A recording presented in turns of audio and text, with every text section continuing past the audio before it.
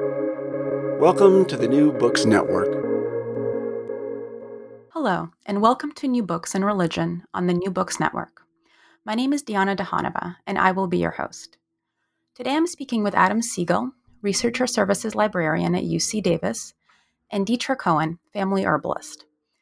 We're going to be discussing their 2021 book, Ashkenazi Herbalism, Rediscovering the Herbal Traditions of Eastern European Jews. Adam and Deatra, welcome to the program, and thank you very much for joining me today.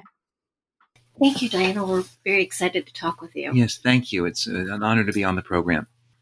So let's start. Can you tell us a little bit about your backgrounds and how you came to be interested both generally in herbalism and specifically this project? I, for many years, was a librarian, a reference librarian in public libraries, and grew up in Philadelphia, which is kind of what I like to think of as a bunch of little villages strung together in a very forested area. And so I grew up around nature, and I was always really interested in plants and the natural world.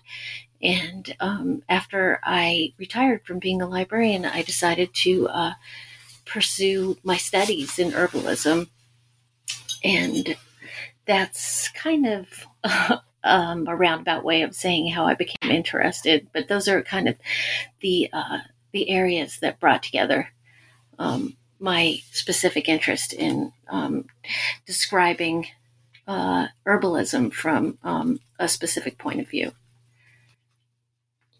And I was trained as basically an Eastern European linguist, and have done a lot of research on cultural contact in Central and Eastern Europe, particularly in the former Soviet Union,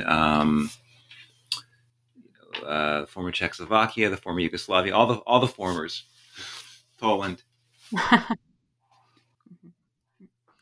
and Okay. interesting plants. And also I have, in my librarian job, I've done a lot of research on plants in Eastern Europe, particularly grapes and wine, olives, and to a certain extent, tea, Camellia sinensis.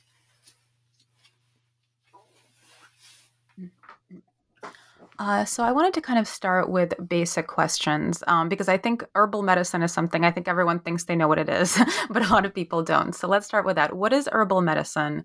And then what role has it traditionally played in Ashkenazi culture?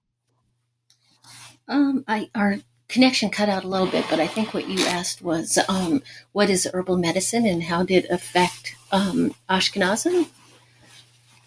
That's right. Okay.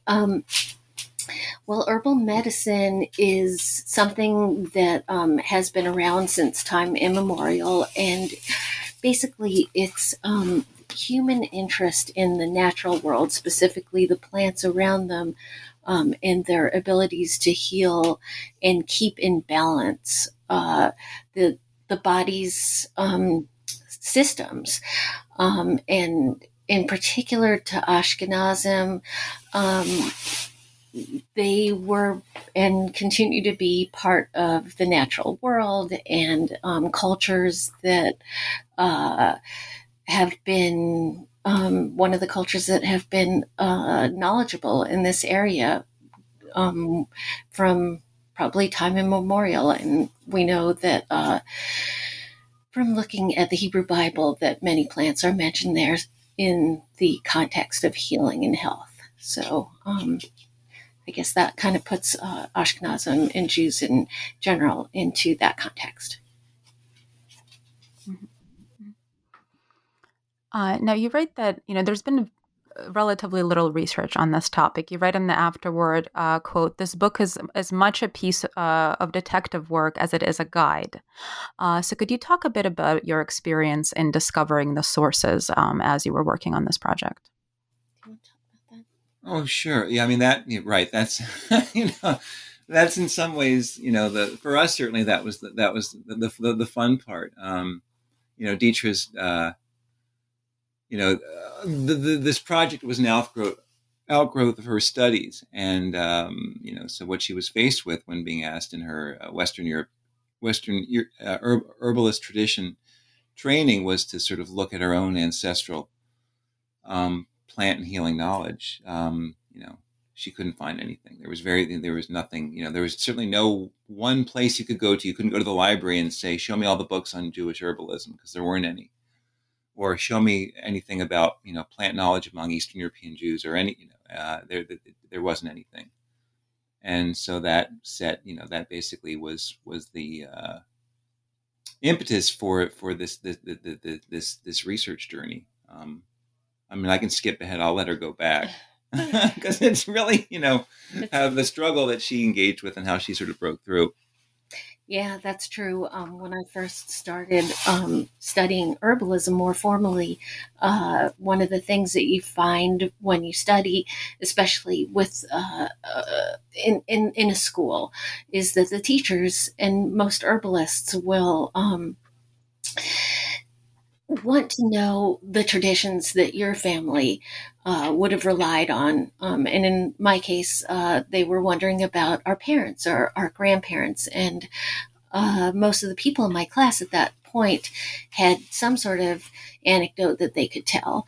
And when it came my turn to talk about it, I really could come up with not very much. I mean, my mother had given us tea with lemon and honey. Honey seemed to be something that was a recurring remedy in our household. But other than that, I couldn't come up with anything. And that was my initial impetus for really wanting to find out more, because my own grandparents had come here to the United States from Eastern Europe. And I knew that because they had grown up in basically a shtetl, that there had to be something that they had looked to medicinally, because, I don't know, it just seemed like natural. And so when I started researching, because as a librarian, I haven't been a librarian for many years, I was like very curious to dig into the literature. And so I fully expected to find all kinds of information, because there's so much that's written on the Pale and life in the Pale. But as soon as I started looking, I was shocked and amazed that there's really nothing in English, or as I found out later, when Adam began to help me with the project, that what there is kind of like this diaspora of little tiny nuggets and sparks of information all over the place, in very surprising and unexpected places, in all kinds of languages. But you have to be willing and able to really dig through so much literature, and also be able to read between the lines. And so that's kind of, I hope, answering your question. There's a little more to that, and I can talk about that if you'd like. Yeah, please go on. Well, kind of early on in my research, I had found three books that had been published in the 20th century. They weren't specifically, as far as I knew, on Jewish herbalism in the Pale, which is where both sides of my family come from. But they were from adjacent populations that I figured, well, my family lived amongst these people. There must have been some sort of, osmosis that happened at some point with this knowledge. And these three books, one of them was on Russian herbalism, the other was on Polish herbalism, and the third one was called Herbs Used in Ukrainian Folk Medicine.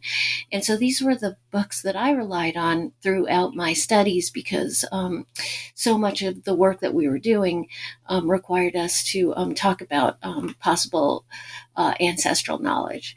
So this went on for about a year, and I was really looking at these books for their plant knowledge. And then steps led to me continuing to search for more specific details about possible Ashkenazi herbalism. And I would find little tiny hints of it all over the place in really unexpected sources. One of these was a bottle of bitters that was pictured in the Holocaust Memorial Site.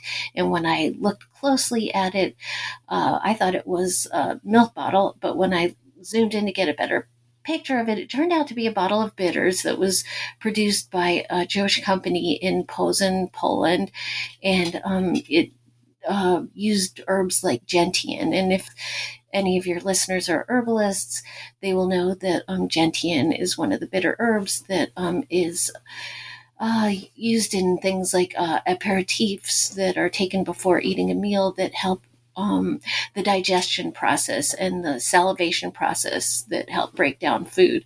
So this was a clue that I found that was very exciting, and yet it wasn't enough for me because I wanted to know if this was one herb, there had to be more. And so I found other clues. Another was about a list of women's practices in a town in Sonic, also in Poland, before the war, that was listed in a book called the Shtetl book, which is kind of a classic from the 70s. So this list of women's professions included a herb vendor and a couple of other professions that were also significant.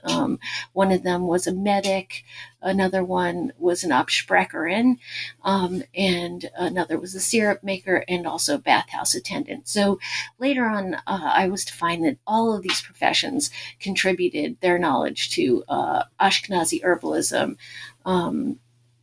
in general, in the shtetls.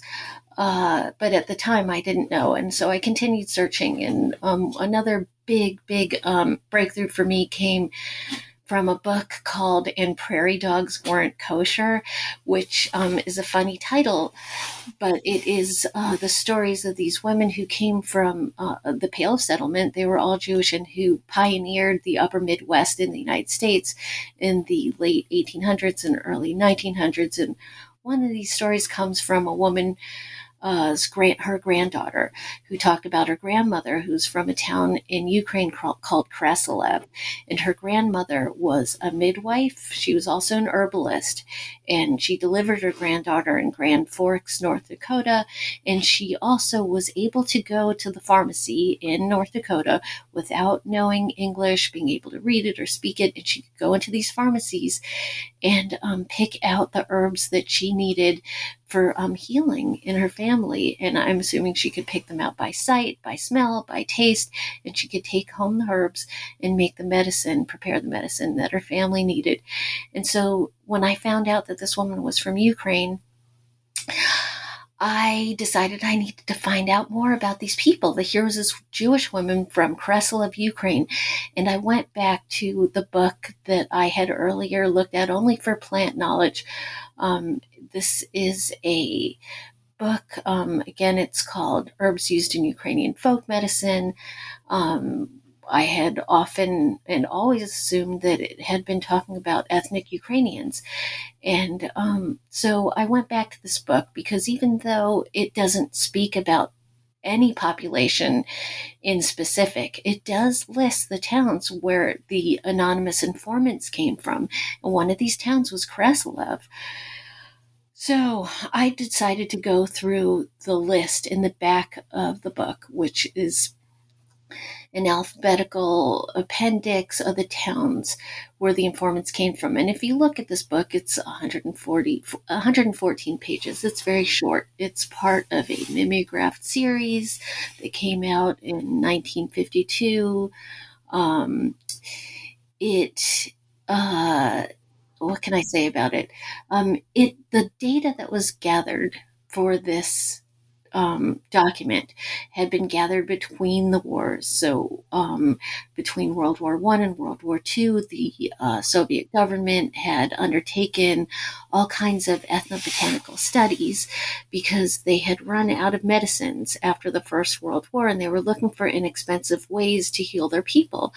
And so one of these ethnobotanical expeditions had gone to Ukraine, and this book was taken from part of the data from those from those field works, and it was saved and preserved by this woman who had been on these expeditions. She was a Ukrainian woman. She had survived the war, and she had made it to the United States in probably the late 40s, and by 1952 had published an excerpt from this data that she had literally brought to the United States in at least one suitcase.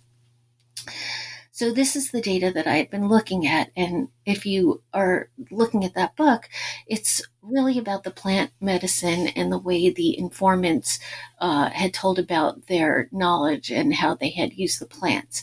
And so when the book talks about each plant, it lists the towns. But when I was looking at them, the towns listed in that part of the book are very abbreviated and hard to decipher, and so I had never paid much attention to them until I decided to look at this appendix. So as I started to go through the appendix alphabetically, what was coming up as I did really informal searches on the internet was the first hit that I would get on about 75% of the towns was Jewish Gen. And if any of your listeners are familiar with Jewish Gen, it's a website that deals with genealogy of Ashkenazim and other groups of Jews from Europe and Eastern Europe in particular. And so I had done a lot of genealogy with some of my cousins. And so I was very familiar with the site. And so every time the site would come up, I would think, that's odd. And then other sites that would come up right underneath it were things like Shtetl Finder and Yad Vashem and a bunch of other sites that talked about memorializing the towns that had been devastated in the Holocaust. So I was sitting in the living room, and Adam, my husband and co-author, was sitting next to me. And I turned to him and I said, "Do you think this is significant?" And you can imagine what he said. And so that was a humongous breakthrough for me. And I spent 6 months after that going through each one of these towns and really, really investigating the name of the town, what the population breakdown was, using things like this source that was put together after the Holocaust called Where Once We Walked, the Lippincott Gazetteer from 1952. Adam helped me with the Russian census of 1926. And I also put together a map where I pinned all the towns where you can see exactly where they were, because I had no idea where some of these places, any of them were. And then I also put together a handmade graph and an online spreadsheet of each plant, specifically where it was told about by the informants in the surveys. And many, many patterns emerged from taking this data and really contextualizing it. So that's kind of really the beginning of our research. I was encouraged after doing all this. I did my final paper for my class, for my program, on the data that I found, and kind of put together an anecdotal paper for my class. And then I was encouraged by one of our ethnobotanical teachers to have the article published. And I did that in the Journal of the American Herbalists Guild. And then I realized that other people would be really interested in this. And so I decided to kind of take it around to different publishers. And North Atlantic was very excited and supportive of our idea. And then really that's when our super extensive research started. And I can let Adam finish with that if you'd like. Oh, yeah. Right. Because at that point, basically, Deatra was able to use herbs used in Ukrainian folk medicine as sort of a skeleton key to confirm that, these towns that before the war had Jewish populations of up to 70, 80, 100%, some of them. And some were lower. I mean, big towns, small towns, that you could sort of reconstruct, do a sort of forensic reconstruction of the actual materia medica of Ashkenazi herbalists, the herbalist community.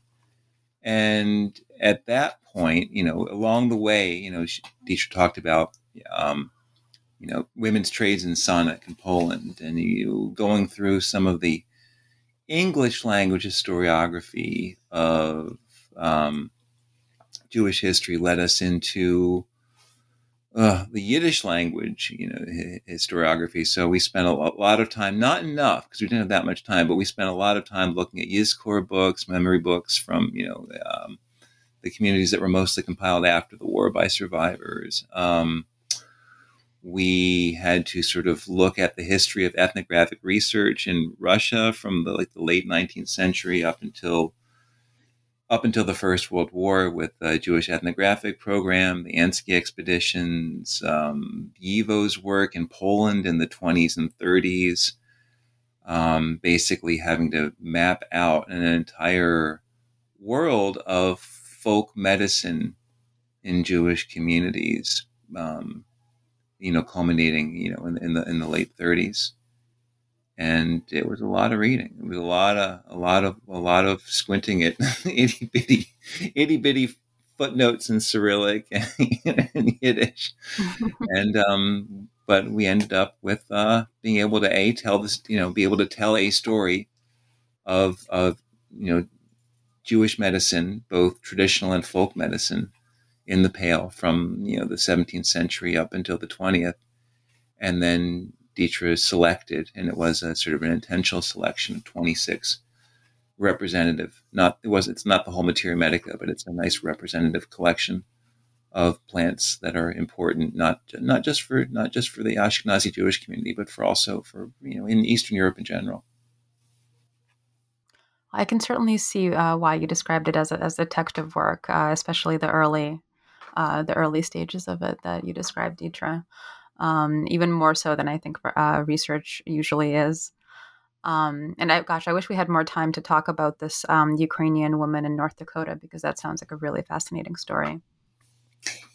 Yeah, it really is. The story in that book, and Prairie Dogs Weren't Kosher, it's really a very short anecdote, but it was, amazing. And so many of the things that I found were just totally stumbled upon.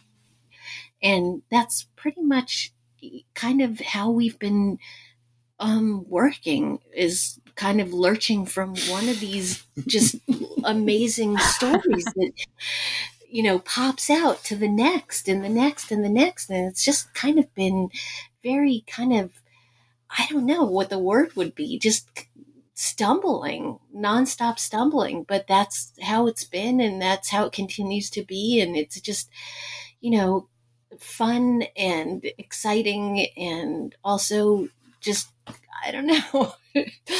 It's been a trip, and it continues to be.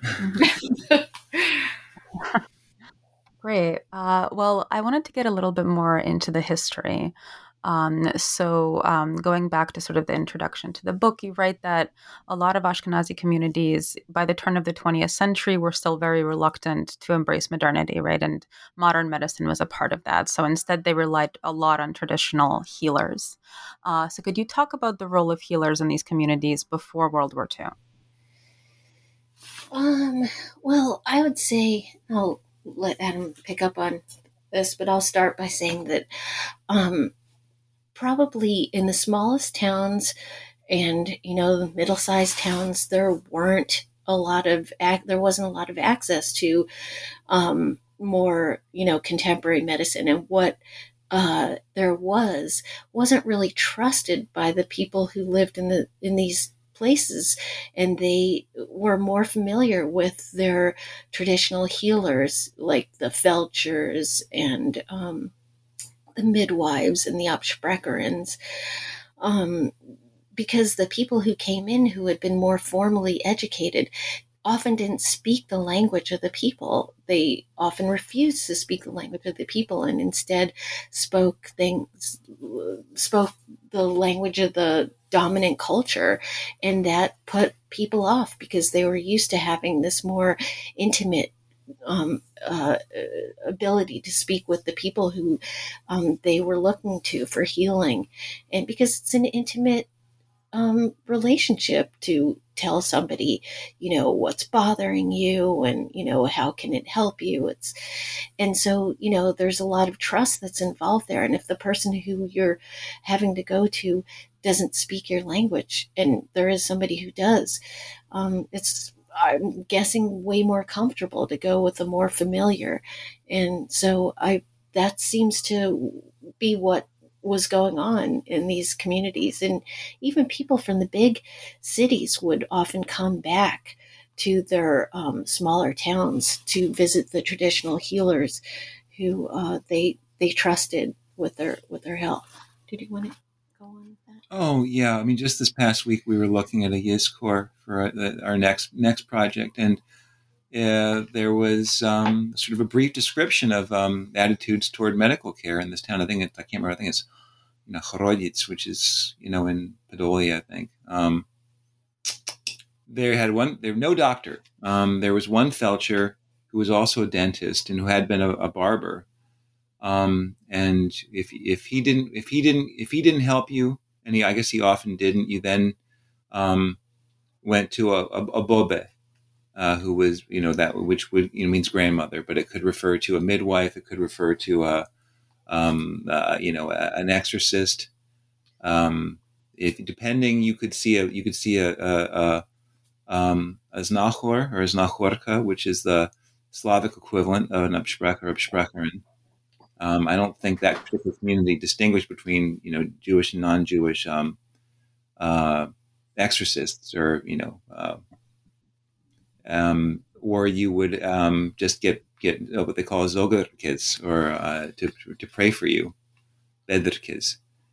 But in a lot of towns, if there was a trained doctor, they may have been there under duress. They were Jewish because of the pale restrictions on, even if you could get yourself to Danzig or Berlin to study medicine formally, when you came back to Russia, you still had to live in the Pale. So, that was not necessarily where they wanted to be.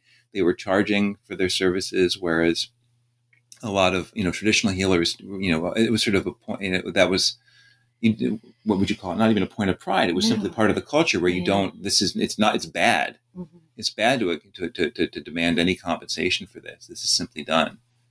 And there was simply, depending on the town, there was an array, but a typical town would have probably a felcher, a surgeon or a paramedic. There would be, usually one or two midwives, one Jewish, one non-Jewish.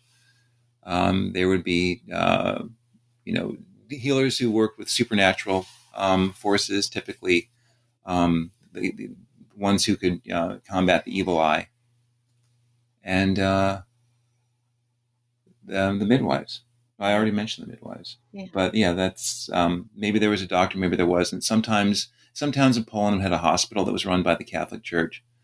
There were the Jewish hospitals, or the Hekdesh. The Hekdesh, there were Jewish hospitals, there were Jewish community. But if you look at the book, I mean, their reputation was generally along a scale. The closer you got to Western medicine or state institutions, the lower the level of trust. Yeah. So the further you got away from that, culminating in absolute, trust and devotion for, bobe, quote, untrained midwives, as opposed to akuszerki, trained midwives. Who could also be felchers. But I mean, it's a complex story. We really discussed it in, we felt like we offer like the most succinct summation of a really complex history of medicine in Jewish communities in Eastern Europe. And, it's like 20,000 words. So there's a lot of stuff that, we didn't even talk about the historical figures like the Bali Shem, the religious healers, or you want to jump in? Oh, well, the Bali Shem were known as the practical Kabbalists, and they this is probably the Middle Ages, possibly earlier, into after the Enlightenment period, and they healed with amulets that they would compose for people,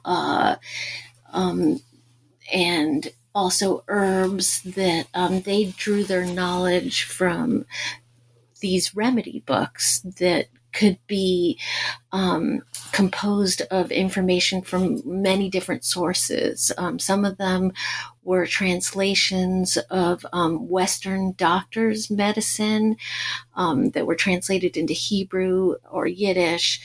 Some of them were drawn from their knowledge of local communities like Slavic medicine, and even had a lot of Slavic terms in them. And when they healed, they used the Hebrew or Aramaic language, as opposed to the women who always spoke in Yiddish or the dialects of the people. So even though they were popular, among the people, they weren't as popular as the women from what we read, because again, they were speaking in the language of the Bible, and not the language of the people. So my takeaway from reading all of this is that people always felt more comfortable with things that they felt at home with and could relate to and could trust just with all of themselves, because the healer was speaking their language. So can you say more about the impact of the opening of Russian medical schools to Jews that happened in the 1850s, especially in light of this kind of distrust for the outside world, and particularly the sort of scientific language versus the language of the people? I mean, yeah, it did have an impact. I mean, but I would say the impact was sort of, it's really a part of a much broader sort of state investment in public health. One of those things that you sort of pass over until you work on a book during a pandemic, is you notice that, there were a lot of stuff happening around these cholera outbreaks in Russia in like the 1890s. They were every 3-5 years, there was a cholera outbreak that sort of swept through the Pale. And that sort of led to massive, by our standards, massive investments in country, rural healthcare, we'd call it the Zemstva. And that required, it allowed for Jews from different strata of society to enroll in professional medical education, sometimes as medical doctors, much more often as sort of certified felchers, certified midwives, certified nurses. And because they were not dentists, right? And because they were not, intelligente, they weren't, the really, Jews from, the merchant class the ones who could afford to go off to Berlin to study medicine and when they came back wanted to only practice in St. Petersburg. These were going to be aspiring medical healthcare professionals who were perfectly content to go back to their towns and villages to serve the people. I mean, I can't imagine, we didn't look at that in any way closely, but I can't imagine there wasn't a correlation between, political viewpoint, social democracy, Bundes, etc., and one's willingness to sort of go off, get trained, and then go back to serve the community. How it actually impacted the overall health of the communities. We looked at some of the larger public health literature that noted things like infant mortality rates in Jewish communities were much lower than in the surrounding communities, and that may as well have been laws around ritual cleanliness as anything else. It's hard to say, but certainly right up until the eve of the war. People relied on traditional healers for almost everything, and there's a real tension, in a lot of the literature that we reviewed, especially from sources like Evo. There's a really amazing book which has just been translated into English called "Frog Under the Tongue" by Mark Tushevitsky, who's a Polish scholar. It's a fantastic book, and your readers should definitely. It's published by University of Liverpool Press. Yeah. Fantastic book. So glad it's in English. And he's looked at sort of this the sort of like quizzical disbelief, I guess, that a lot of trained doctors, especially in Poland between the wars, who were sort of bewildered by the fact that they were bringing modern medical care to these communities, and yet people still preferred the old ways, which to me hardly seems surprising to us. But certainly that tension existed right up until the war, and it made some of our research a little bit more challenging because in many cases this ethnography is about all you have to go on. So especially at the Ansky expeditions, they would go on a great length about the mystical, the hocus pocus stuff, but they would ignore the fact that they were working with informants who actually had plant remedies that they were using as well. And then they would just say, "Oh, and she gave me some tea, and I drank it, and I felt better." But who knows? They wouldn't tell you what was in the tea, and the informants may not have told them because a lot of that was secret knowledge. I think it's kind of probably an obvious comment, but as an Ashkenazi Jew from Russia myself, knowing the massive cultural capital that doctors now hold in our culture and in Jewish communities, it's kind of something humorous about looking back, thinking that not so long ago there was a time that there was all this distrust. Yeah, and I don't know if that's necessarily. I mean, that I think that but during the Soviet era is when that shift took place. And also because, and that's one thing that we ran into, but we didn't look at. I mean, even the herbs used in Ukrainian folk medicine, all that research was conducted by, state institutes for botany, experimental medicine, pharmacology. So and even some of the other things that we relied on as sort of comparative cross checks, things like Nossel and Zimninsky and, the Müller-Dietz, which is a German compendium. The Soviet medicine relied heavily on plant medicine, and they openly acknowledged the debt. It wasn't like Western capitalist medicine where you can you occlude the fact that you're taking nature and then taking it into a lab and coming out with some intellectual property. So I would imagine. And just a comprehensive system of free medical care is going to make people over time much more trusting and accepting of modern medicine. But again, certainly right. The recognition that that plants can do and want to heal, I think, is much more. Even some of I'm sort of wandering off topic, I guess, or I'm talking about things that I'm not as sharp on. Things like the concept of like the adaptogen, which is a very, very, very, very important term in modern herbal medicine. That comes straight from Breckman.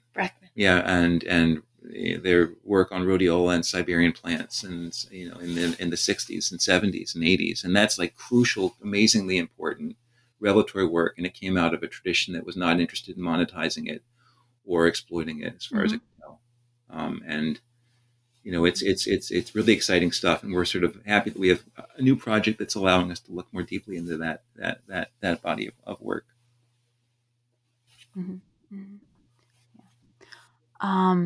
So there was one other thing that you mentioned before, and we can sort of just touch on it because I know it's not something you went into in too much detail, but the role of the supernatural, so sort of an understanding and diagnosing and healing illness, and the relationship between sort of the supernatural and using prayer and things of that nature to heal illness. How was that intertwined with herbal medicine? In the more modern era, the Absprechers or Absprecherins would use ritual to handle cases that involve the evil eye. And the evil eye is a concept that probably goes back before the Hebrew Bible, and it can manifest in many different ways. In the Pale, probably the most common rituals against the evil eye were done for children who suffered from fear, and that could show up as anything from I don't know, a rash to bedwetting. And so the ritual that we came upon over and over again was something that we call the wax ceremony. And that involved having the patient sit down, and a bowl of water, cool water, was held over their head, and a lump of something with a low melting point, like wax, that's probably the most popular in the Pale, was melted and then put into this water and allowed to harden. And that was done 3 times. And while it was being done, the person was talking about their fear, and the practitioner was reciting these incantations. Sometimes it was in Yiddish. We found one that was in Ukrainian that was spoken, or whispered, I should say, by the Absprecherin, because all of these incantations were done by whispering. And then the wax or other substance was interpreted by the healer, and that would tell where the fear came from and how to cure it. And while we're not sure exactly what herbs were used by these women all the time, or the extent of the herbs that they used, we do know for a fact that certain herbs have been passed down, because I spoke recently to an Absprecherin, a Jewish Absprecherin in Israel, who told me that she uses garlic, rue, salt, and sugar. So we know of at least 2 herbs that were known by these women that have been passed down to this living person in Israel. And I'm fairly certain that for protection, they also knew to apply St. John's wort, which in Yiddish was known as shadim, which means demons, shoots, which means protection from. So those are several herbs that we're aware of that were in the repertoire of these healers who performed, I guess in contemporary language would be called exorcisms. Did you want to add? Oh, I mean, one thing it's super interesting is just how syncretic these practices are. That the descriptions, if you, one of the books that Deatra relied on was The Word and Wax. The Word and Wax, which documents the wax pouring ceremony among Ukrainians and Ukrainian Canadians in the prairies, who came from Podolia, the same region. And in many cases, the charms are identical. Yiddish language accounts of that we find in the Yizkors, basically refer to what they're doing as, shebshit, which is like basically a Yiddishification of the verb shiptat, to whisper. Shiptuchi, they call them, but it's always like in quotes, whisperers. It's again, like Deatra said, the charms could be intoned in Yiddish or in Ukrainian, and it's sort of fun to see one of the Ansky ethnographers transcribing this charm, in Yiddish, Yiddish letters, and then having to sort of run it back into, in Cyrillic, or to see what it looks like, so you can make sense of it. But it was absolutely the case where the two communities adopted a common set of practices, rituals, beliefs, and the directionality, the transmission of knowledge, I think, ran freely in both ways. Mhm. Now, I wanted to get into the bulk of the book, which, as you mentioned, is a materia medica, a body of collected knowledge about the therapeutic properties used for healing. And there you describe 26 plants that are, quote, known by folk healers in the Pale of Settlement with a significant Jewish population between the two world wars. And you mentioned that this is a selection and that there were more that you looked at. So can you talk about how you chose those plants and maybe a few that you found particularly interesting? It was really a struggle on which plants to choose because there are so many. And so in some ways, some of these are kind of randomly in the book because I certainly could have chosen a different plant. I would say for the most part, my criteria was that the plant be known by the communities with the highest population of Ashkenazim before World War II. And so that probably would be the majority of the plants. And then there were a few that I chose that were outside of that known demographic. And those were things that were a little bit more like I like the stories about them. One of those would be nutmeg, and I just was just amazed at the story, which is kind of like incidental in this book called Memoirs of a Grandmother by the original author is Pauline Wengeroff, and it's translated by I can't remember the translator's name. Do you remember her? I think her last name's Magnus.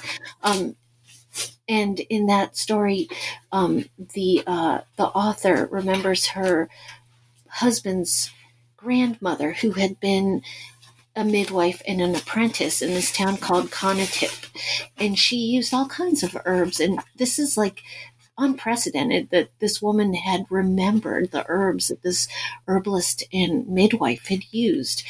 And one of the herbs, I mean, out of the handful that are mentioned, is nutmeg. And I was just blown away that nutmeg was known in the Pale in the late 1800s. And so I did some research on how did it get there and, what is this all about? And so I kind of told the story of nutmeg, and what I found was this woman seemed to know that nutmeg was a plant that could help in helping somebody rest and sleep. And she gave it to her granddaughter-in-law to help after the birth of the first child in that family. And the woman was able to sleep after giving birth and, convalesce successfully. And so that was really just fascinating to me that, just to pick out that very personal story on this plant that I just found so surprising to exist and be known in the Pale at that time. So that's one story of one plant. Another plant that I chose that was outside of those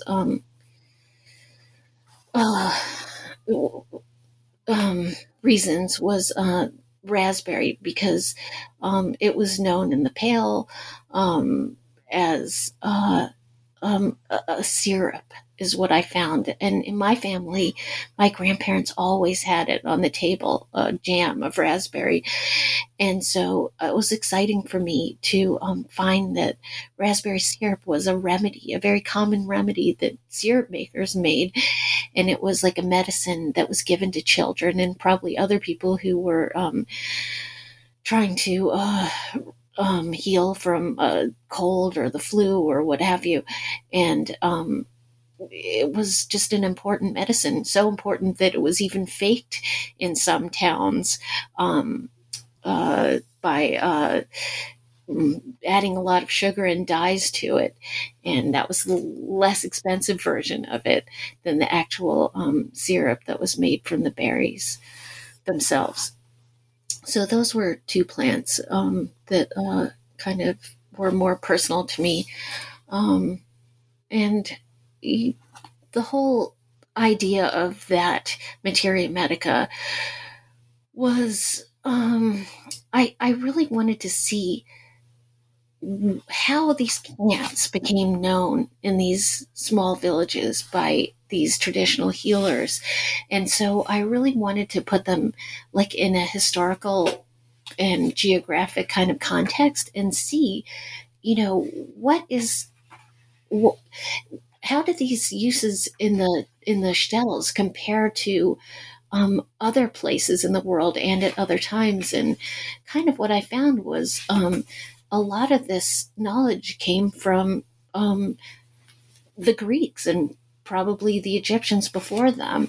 And so that was really interesting. And a couple of plants were not mentioned in Dioscorides, and I, still wonder if they were just a local knowledge that, had just kind of been pioneered by that region.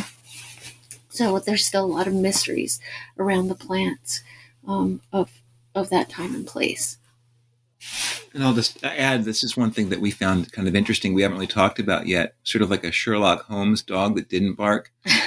Because when we went through, we were going through herbs using Ukrainian folk medicine. And again, if you look at the title, you think, well, they're talking about, Ukrainian folk medicine.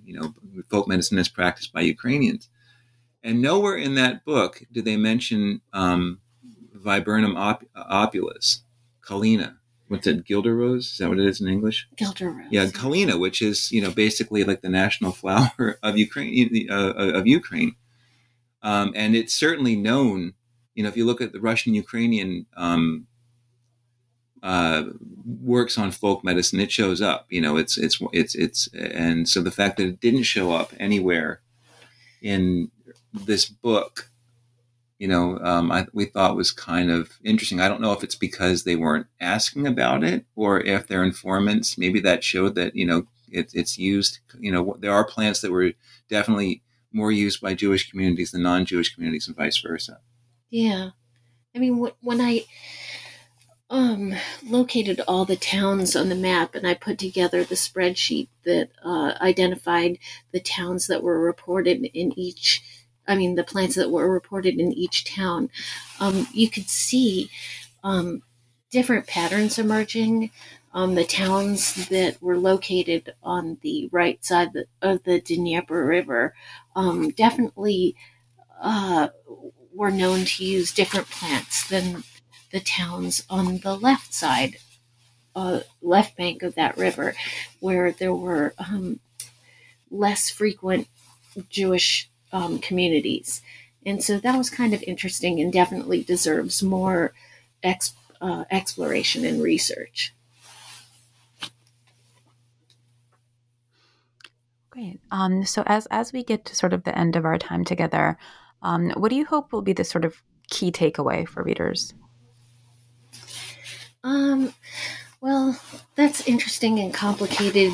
And for me, as somebody of Ashkenazi descent who was baffled by this lack of knowledge, I hope that people take away that we also had a tradition, and it was very rich, and it was widely practiced, and it was well regarded. And at the same time, I feel like the plants shouldn't really be claimed by any one ethnicity or any one group of people, because they exist in their own right and they belong to nobody.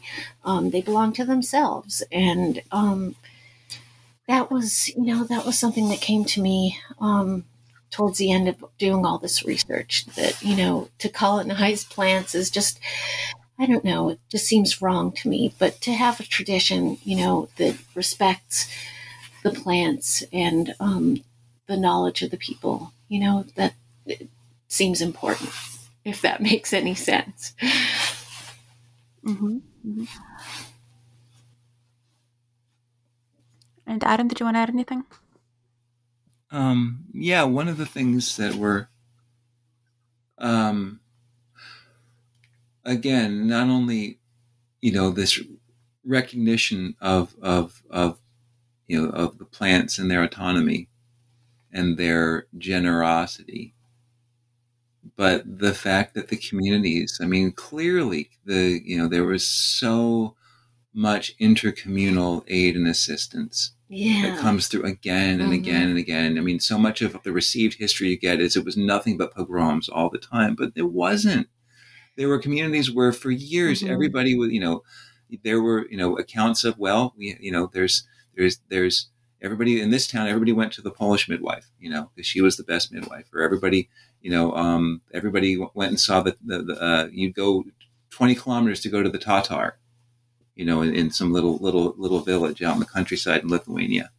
And we're looking at that intercommunal, overall culture of healing. That was so exciting to see. Just really, just so heartening, especially, in terms of thinking that people got along, in the past when, everything that we have read about the past has said the opposite. And it just gives us both hope for, the present and the future, that, we can all come together to heal. And to take care of each other, and the plants can help that. They have helped in the past, and it seems like, they're here to help us, now and into the future. Absolutely. I think that that's a great note to end on. And I really do think this is such a wonderful service, not just to the Ashkenazi kind of global community and Ashkenazi history, which I agree can be just so bleak. So it's great to read something so positive, but just to also the herbalist community. So that is all the time we have. So thank you for listening to New Books in Religion on the New Books Network. And we've been talking about Ashkenazi herbalism, rediscovering the herbal traditions of Eastern European Jews. And Ashkenazi herbalism is now available from North Atlantic Books.